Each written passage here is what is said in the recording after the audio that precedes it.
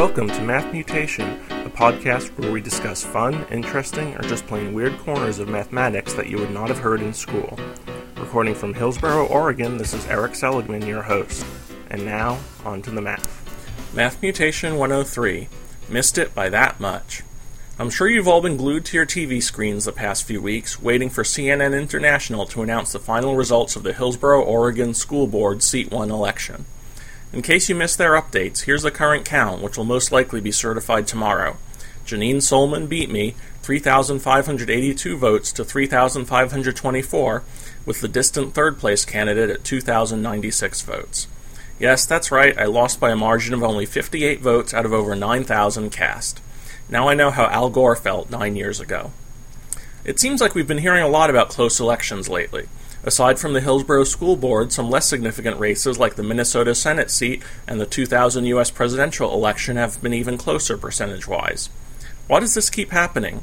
One theory is that on most important issues, the majority of the people are very evenly split, and it just happens that we're in a society divided nearly 50-50. However, some would subscribe to a more cynical theory. People are so confused by politics these days that they just randomly vote for one of the two frontrunners whose names they recognize. Of course, for the sake of good government, I hope this one's wrong, but let's examine the mathematical effects of this hypothesis for the moment. Assuming the theory is correct, then in the close elections we're really observing a statistical theorem in action, the law of large numbers. This is the law that states essentially that if you sample a random variable a large number of times, then the average number of times you see each possible value will correspond to its actual probability. Or in simpler terms, if you flip a fair coin enough times, the total number of heads versus the total number of tails will approach a 50-50 ratio. We've all probably noticed that if we flip a coin a few times, we might get lucky and get a bunch of heads or a bunch of tails, but in the long run, the ratio will even out. This law seems intuitively obvious when you think about it. In fact, it was stated without proof by Indian mathematician and astronomer Brahmagupta as early as the 7th century AD. But it was not till the early 18th century that Swiss mathematician Jacob Bernoulli proved it rigorously. According to this law, if you flip thousands of coins, you'll expect the total number of heads and tails to get pretty close. In the show notes is a link to a website where you can simulate large numbers of coin flips and see results comparable to Hillsboro's school board election. But you need to be cautious when using the law of large numbers. A common misuse is what is known as the gambler's fallacy.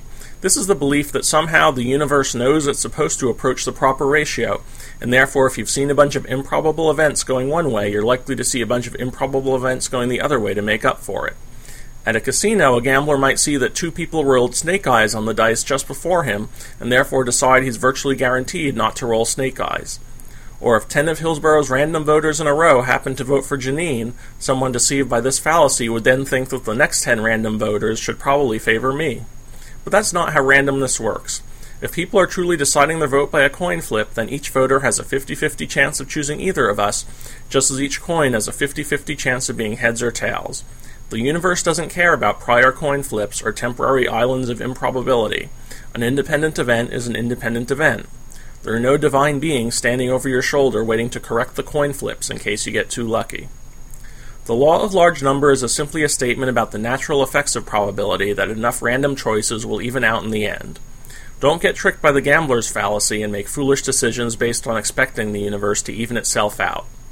And next time an election rolls around, try to really think about it rather than flipping a coin.